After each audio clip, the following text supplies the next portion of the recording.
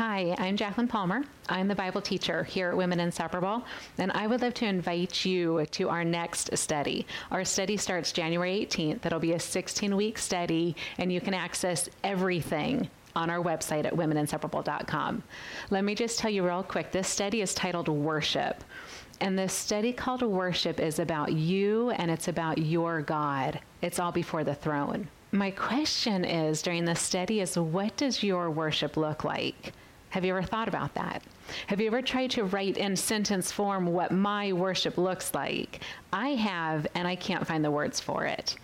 It's so personal. It's so intimate, and it's beyond sweet. It's a gift that God has given to us to lay before his throne always, all day. My question is, what does your worship look like? My prayer is that during these 16 weeks together, we'll figure that out, that we'll learn that and grow in it as we are where we are.